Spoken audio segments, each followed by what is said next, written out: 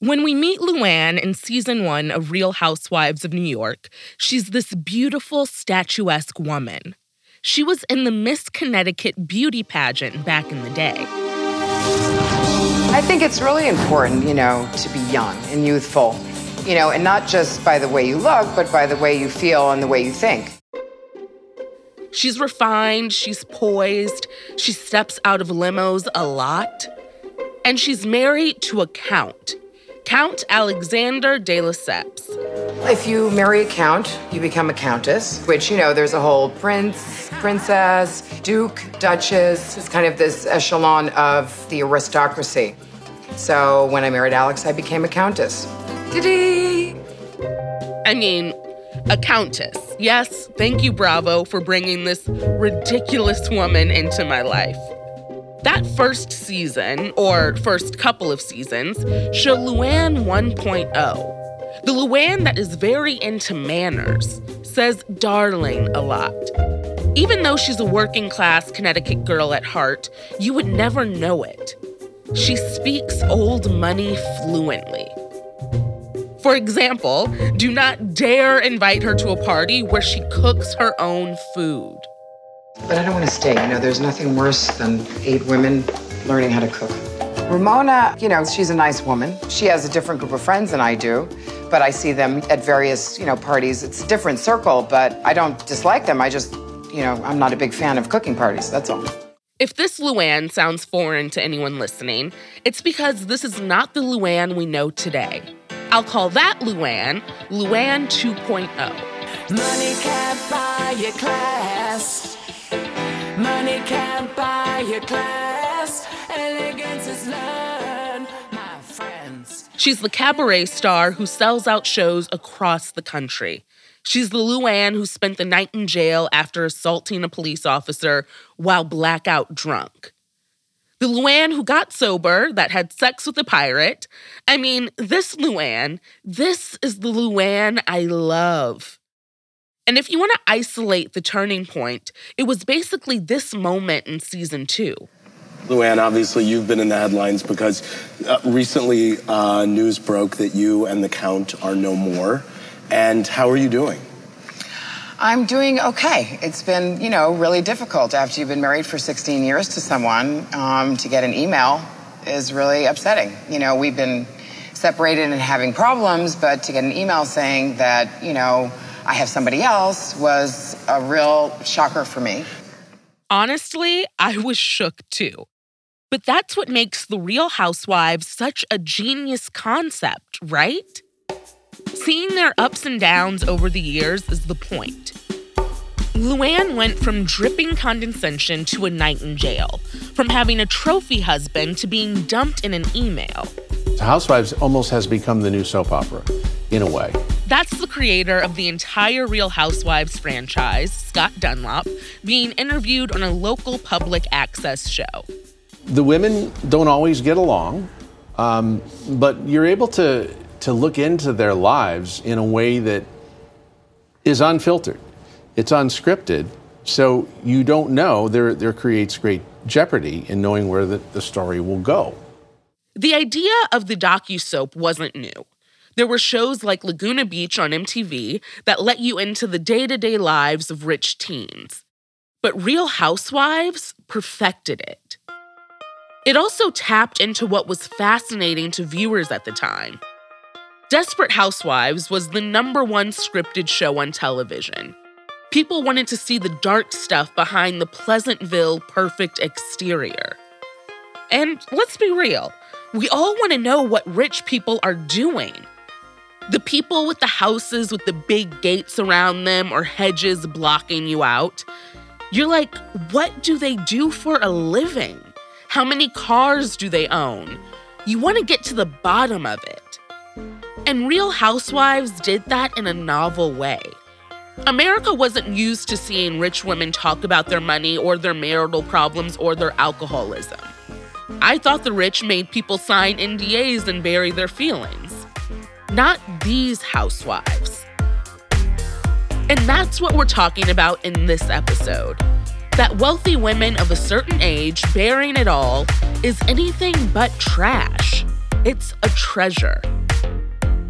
I'm Mariah Smith, and this is Spectacle, an unscripted history of reality TV. This is episode 5, Behind the Gates with the Real Housewives. Let's take a quick break and hear a word from our sponsors.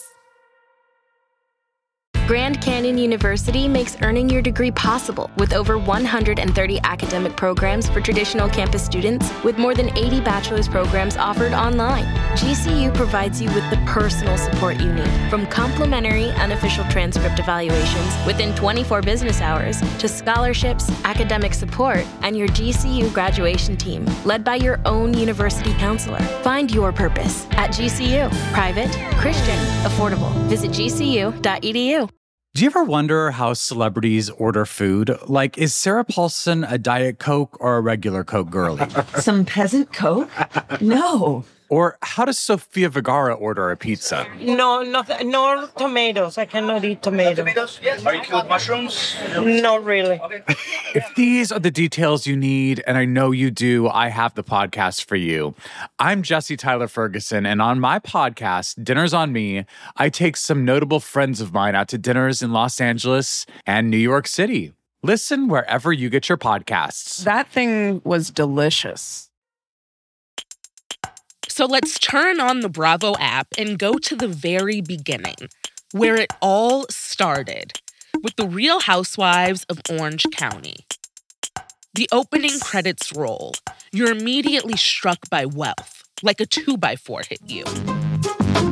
Life is different in a gated community. The land here is $1 million an acre. The average price house is $1.8 million to $2.2 million. It's like, man, these people really want you to know how rich they are. There's B-roll of McMansions, these seemingly identical beige homes lining the hills.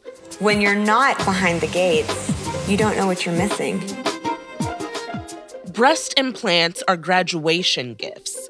There's also a lot of lipo, filler, and of course, Botox parties. In Orange County, people just don't grow old. So Botox is one of those avenues to stay that way. Brianna, hold my hand. And lift your eyebrows up for me and relax. Okay, now make it real limp. And here comes your first injection. It's not all that surprising that the franchise started in the OC. At the time, Orange County was in the zeitgeist. There was the OC, a scripted series on Fox set in Newport Beach.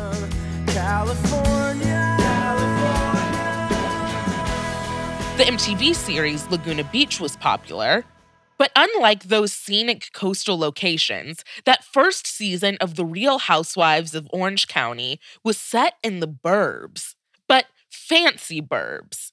In Coto de Casa, where owning at least 4 cars is the norm, and riding your horse to your neighbor's house isn't weird at all. Creator Scott Dunlop lived in Coto for 19 plus years, and it just kind of hit him one day. Maybe there's a show here. And in Coto, it's a bedroom community where all the men traditionally leave and the women are left on the ranch to kind of run wild. And so their stories were authentic stories. He pitched it to Bravo. Their audience were high earners with college degrees, and the network was a couple of years into trying its hand at unscripted TV with shows like Queer Eye for the Straight Guy. Maybe rich people would want to see into the lives of other rich people. It's sort of like if Keeping Up with the Joneses was a TV show. You know, there's people who say it's destructive to the social fabric. You've heard that. Of course. We've all heard that. I think what I would say about the show is you can love the show, you can dislike the show, but you cannot ignore the show. And despite Bravo calling them housewives, most of these women worked outside of the home. Here's Vulture writer and Housewives historian Brian Moylan. The first season, it just kind of shows them going about their lives. Vicki Gunvalson owns a insurance brokerage, and she's selling insurance out of her home, and Lori Waring works for her, and Jenna Keogh is a former Playboy playmate who is a real estate broker. That first season had 5 quote-unquote housewives: Vicki, Gina, Jo, Lori, and Kimberly. Most were moms who ran in the same circles, and the show followed their day-to-day lives. Hi, Kathy, Vicki Gunvalson. Just wanted to follow up with you regarding Midge. Mom. Mom. What? My appointment's in 3 minutes. You know what? You're going to be late. Oh, can you come with me? Can I come with you? Okay, I'll bring my laptop in the car. My children really don't know how hard I work, and I want them to know that their mom did their best to get them where they're at. Mom, my appointment's in a minute. All these women were hustling to provide for their kids. There's something endearing about that. Also, from what we can tell, most of the OC ladies didn't come from money. Vicki talks about struggling as a single mom, starting her own business to support her family. I married very young. I was 21 years old. I was a young mom by the time I was almost 24. I don't regret it. I wouldn't do it any differently, but I want more for Brianna. Now, we kind of know the franchise for the drama, the fights. But back in the beginning, the women seemed naive to what the cameras were capturing. The first episode feels a lot like an extended audition tape. But it's still produced. Bravo is steering you. This steering actually has a name in the Bravo-verse. It's called the Bravo Wink. Andy Cohen explained it to New York Magazine like this. He said, "Ultimately, it's not my job to judge the housewives. We don't editorialize the show. We really leave it to the audience. We have a certain wink, which is the Bravo wink. We may linger on a shot or we may let something play out longer, but we leave it to you." We see that in season 1 with Gina and Vicki, and the show juxtaposes their kids, both seniors, in a cheeky way. Shane Keogh is graduating from high school, and he's going to go on to be a minor league baseball player. And he's not going to graduation. It kind of shows him sitting in the pool in a floaty, not doing anything. That's Brian again. This is why there's a campy slapstick quality to the series. The way they cut the show, it makes you laugh. They're cross-cutting that with Vicki Gunvalson's daughter, Brianna, who is graduating from high school. And so it's showing, like, here's this loser at home by himself, not doing anything, and here's this girl who's graduating and how happy everybody is. And so it's showing their real lives, but it's showing that we're in on the joke. So in Orange County, there's a lot of new money. But in New York, home of the second oldest franchise, there's money and then there's class. Well, with the Real Housewives of New York, you really start seeing, these sort of subtle hierarchies and competitions between the women. And so a scene I always think about is in season 1 where Luann and Bethany are going out somewhere and they get into a car. And Bethany introduces the driver. And she's like, "Trevor, this is Luann. Luann, this is Trevor." And Luann is so obviously uncomfortable, like physically uncomfortable. Here's my producer, Joanna, again. So we should first set up Bethany and Luann. Yes. So back in season 1, Bethany is struggling. She's young, she's single, living in this tiny New York apartment, as one does. And Luann kind of wants to take Bethany under her wing. Yeah, I think Luann sort of sees Bethany as the underdog, and she's kind of showing her the ropes of New York society. True, and Luann is reminding you she's a countess like every 30 seconds, but I unfortunately am here for it. I mean, I live for a princess, a countess, a duchess, anything that's technically not real here, but bound to make for good television. Same. And if people are wondering, her husband, Alex, the Count, he's French, and his family, I guess, is famous because they helped in giving the Statue of Liberty to the United States. So this scene in particular is from season 1 of New York, which came out in March of 2008, so a couple years after Orange County. It's episode 6, Girls' Night Out, and Bethany and Luann are going to dinner. This is Luann. This is Clever. Hi. Hi, how are you? Oh, I totally felt awkward being introduced to the driver as Luann. I'm not used to that. If you introduce me to, like, a driver, it's like Mrs. Dawson's. Like kids. Like kids, how it's like a level of respect. Yeah, it's a level of respect.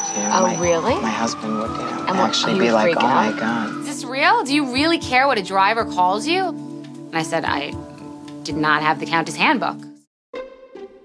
Countess Handbook. That's hilarious because the Countess will go on to write a handbook. So, touche, Bethany. This is Raquel Gates. You've heard her in past episodes. She teaches reality TV at the College of Staten Island, CUNY. And, Bethany kind of runs with that and just clowns Luann for the next couple of minutes, poking fun at her pretentiousness. For me, that scene is so much about Luann insisting on a certain type of class divide and a recognition of that class divide. Luann is like, I am rich, like aristocracy rich. I am above this driver and honestly above you too, Bethany. Please note. And what's simultaneously funny and tragic about looking back at this moment, we all know how the tables will turn.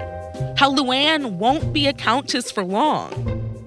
Bethany will quickly climb the ladder, becoming one of the wealthiest housewives ever. We'll see her grow her company Skinny Girl into an alcohol empire that she later sells for a cool $100 million.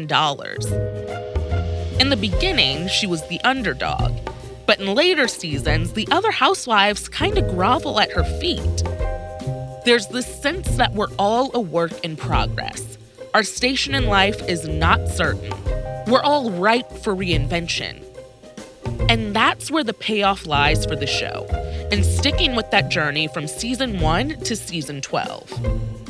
Real Housewives, I think, is about forming a much more intimate connection with its audience than some of these other shows. You can pick up a standalone season of Survivor, and it gives you the same payoff as if you watched it for, multiple seasons. But Real Housewives is really about, I think, forming this emotional bond and this emotional connection between the cast members and the audiences. That's why, you feel so much pleasure in some ways when you watch The Real Housewives of New York City and you see Countess Luann, drunk, trying to, get with a pirate. Because we followed her since season 1 when she was, the arbiter of class and manners, right? But again, the show is compelling because they are radically transparent. We realize rich people aren't always happier than us. But I also think a really strong component, at least in that early season, is making the viewer feel okay about their own lives. And what I mean by that is that you watch these shows and you're like, okay, well, they drive these crazy cars and they're able to buy their kids, not 1, but 2 or 3 BMWs by the time they turn 16 or 17, but they kind of seem miserable. Viewers may have needed that reassurance when the show premiered in 2008. Over the past few weeks, many Americans have felt anxiety about their finances and their future. I understand their worry and their frustration. Major financial institutions have teetered on the edge of collapse. We are in the midst of a serious financial crisis, and the federal government is responding with decisive action. It was an insane period. A period that changed the lives of millions of Americans, and even a few housewives. We'll get into that after the break. Both Real Housewives of Orange County and New York debuted during a time of tremendous economic upheaval in the United States. The housing bubble burst in 2007, a year after Orange County came out, and The Real Housewives of New York aired in the early days of the Great Recession of 2008. This was an insanely hard time for most Americans.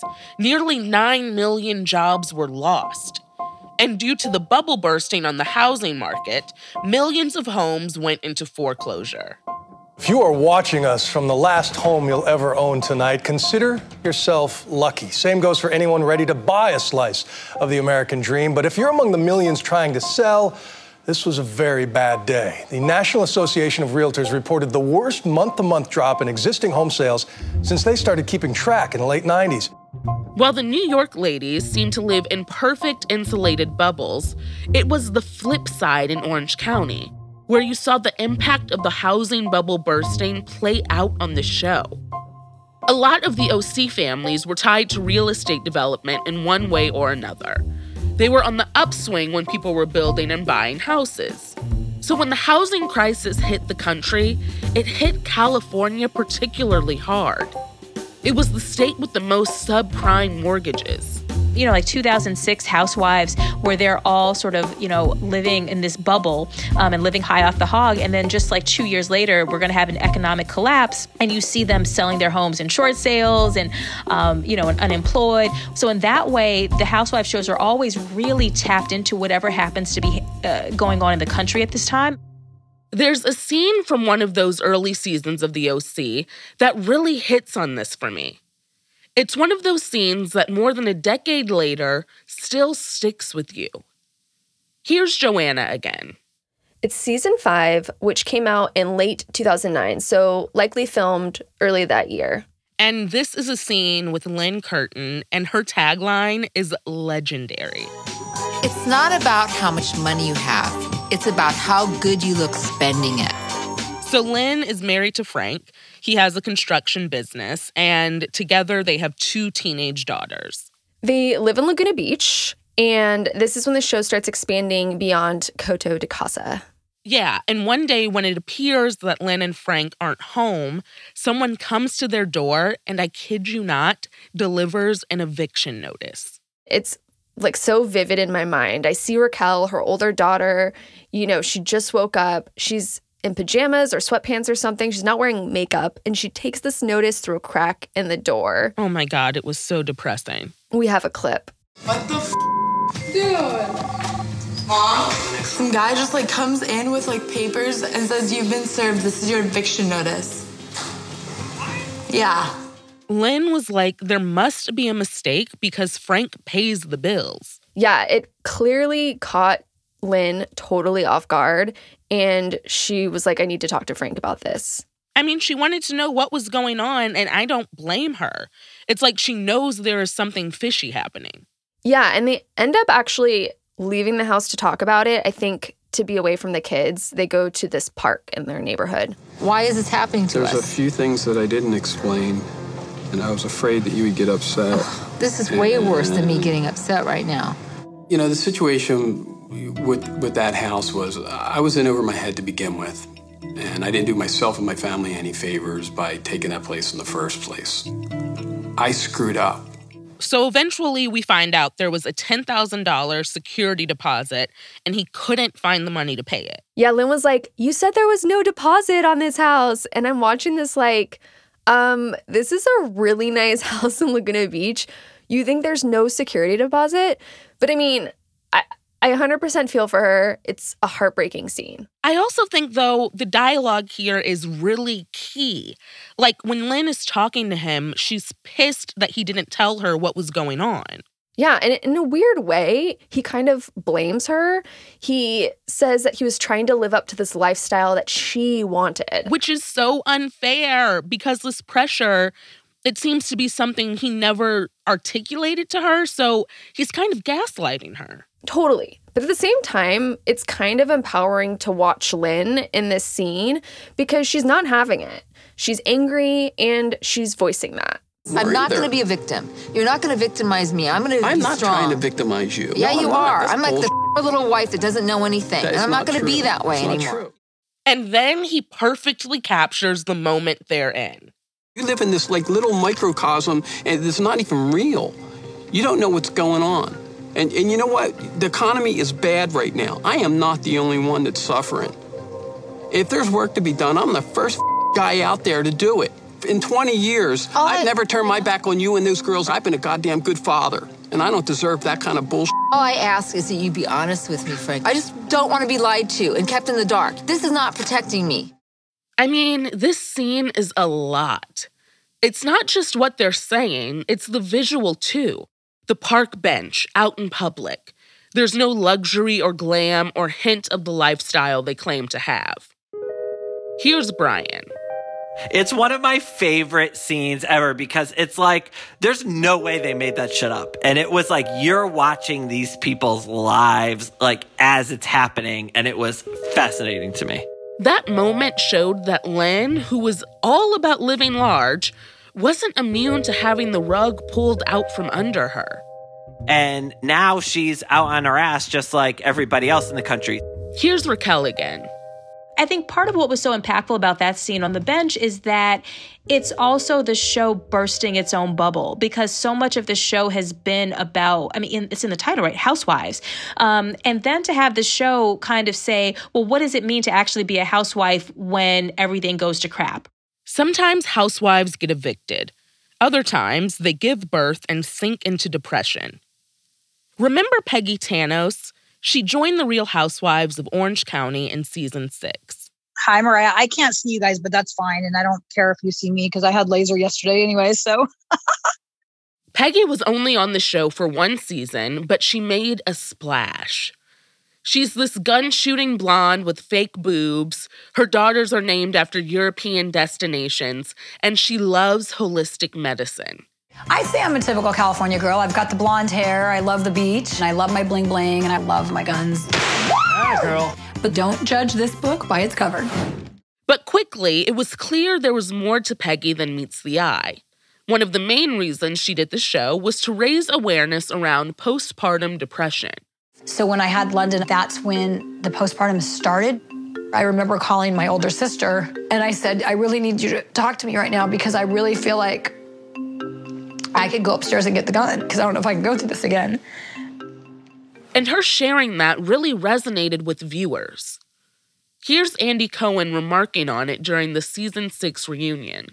Was it hard to talk about this on the show? It was. I had a really tough time, and I still do. Last week I had a week where I just was really depressed, and, Tamara was so sweet. She kept calling me. She's like, I'm worried about you. I haven't heard from you, and I was just having a bad week. It's something really hard, and there's so many people that have it that don't know. All the people that emailed me just saying, thank you, because they didn't realize what they were going through, and they realize now, wow, this could be postpartum.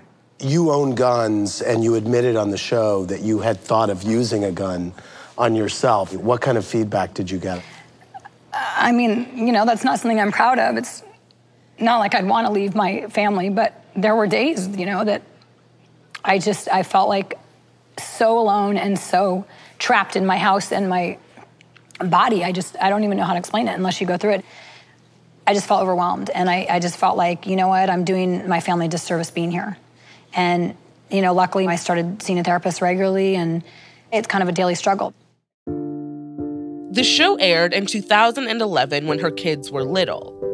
But they're older now, and the show is out there for them to watch. One night, my daughter, London, I wasn't home, and she called me, and she goes, Mommy, can I talk to you? And I said, yeah, what's going on? And she said, well, did you want me? And I was like, what are you talking about? Of course I wanted you. And she goes, well, I went on the computer and I Googled my name, and there was a thing about, you were saying that you always wanted kids, but then when I was born, like, you weren't excited. And I was just so heartbroken. And I said, no, of course I wanted you. It takes courage to put your whole life out there. There's things parents try to protect their children from knowing, at least while they're still young. But what that means for us as audiences is, we don't just view them as characters. I don't want to wax too poetic about it, but we really do get an opportunity to view them as complex human beings. And, because of kind of what I would call like the productive messiness of the show, where, clearly people have storylines, but there's all that stuff that like slips in. And because the show plays out in the not-so-distant past, sometimes we're seeing them go through things we just went through, like 5 minutes ago. Like how we see COVID-19 as a storyline on season 15 of Orange County, or the racial unrest around the country getting airtime on Atlanta. One of the things that melodrama as a genre, as a mode does, is it helps us deal with our feelings and our anxieties about social issues through interpersonal relationships. And that's exactly what we get on The Housewives. So any anxieties we're having about class, any anxieties we're having about marriage, any anxieties we're having about parenting, there is a digestible Housewives storyline for that. Housewives, they're just like us. We watch because we want to get a peek at how those rich, wild women live. We assume they lead charmed lives. But these housewives reveal so much about their failings and their problems. They feel like friends. They're actually messy like us. Maybe more than us. If The Real Housewives was about having it all and failing anyway, then Keeping Up with the Kardashians was about getting it all and leveraging it. Bethany Frankel knows her way around a branding opportunity, but let's be real. She's got no money on Kim K. We're the modern-day Brady Bunch with a kick. Hey. I wish I was adopted. We're so evil. There's a lot of baggage that comes with us, but it's like Louis Vuitton baggage. You always want it. Get off of me, Daddy! Early Keeping Up with the Kardashians had the aesthetics of a home movie, just like An American Family. But this time, we have followed the Kardashians for more than 13 years, all 8 of them. We've seen them grow, evolve, and build an empire of influence. That's next time on Spectacle. Spectacle is a production of Neon Hum Media. The show is hosted and co-produced by yours truly. Lead producer Joanna Clay reported and wrote this episode. Jonathan Hirsch and Shara Morris are our executive producers. It was edited by Catherine St. Louis. Our associate producer is Chloe Chobel. Our engineer is Scott Somerville. Thanks to Andrew Epen for his original music. Laura Bullard is our fact checker. And special thanks to Raquel Gates, Vikram Patel, and Shauna Shiro. Follow us on Twitter and Instagram at @spectacle_pod. I'm Mariah Smith. See you next week.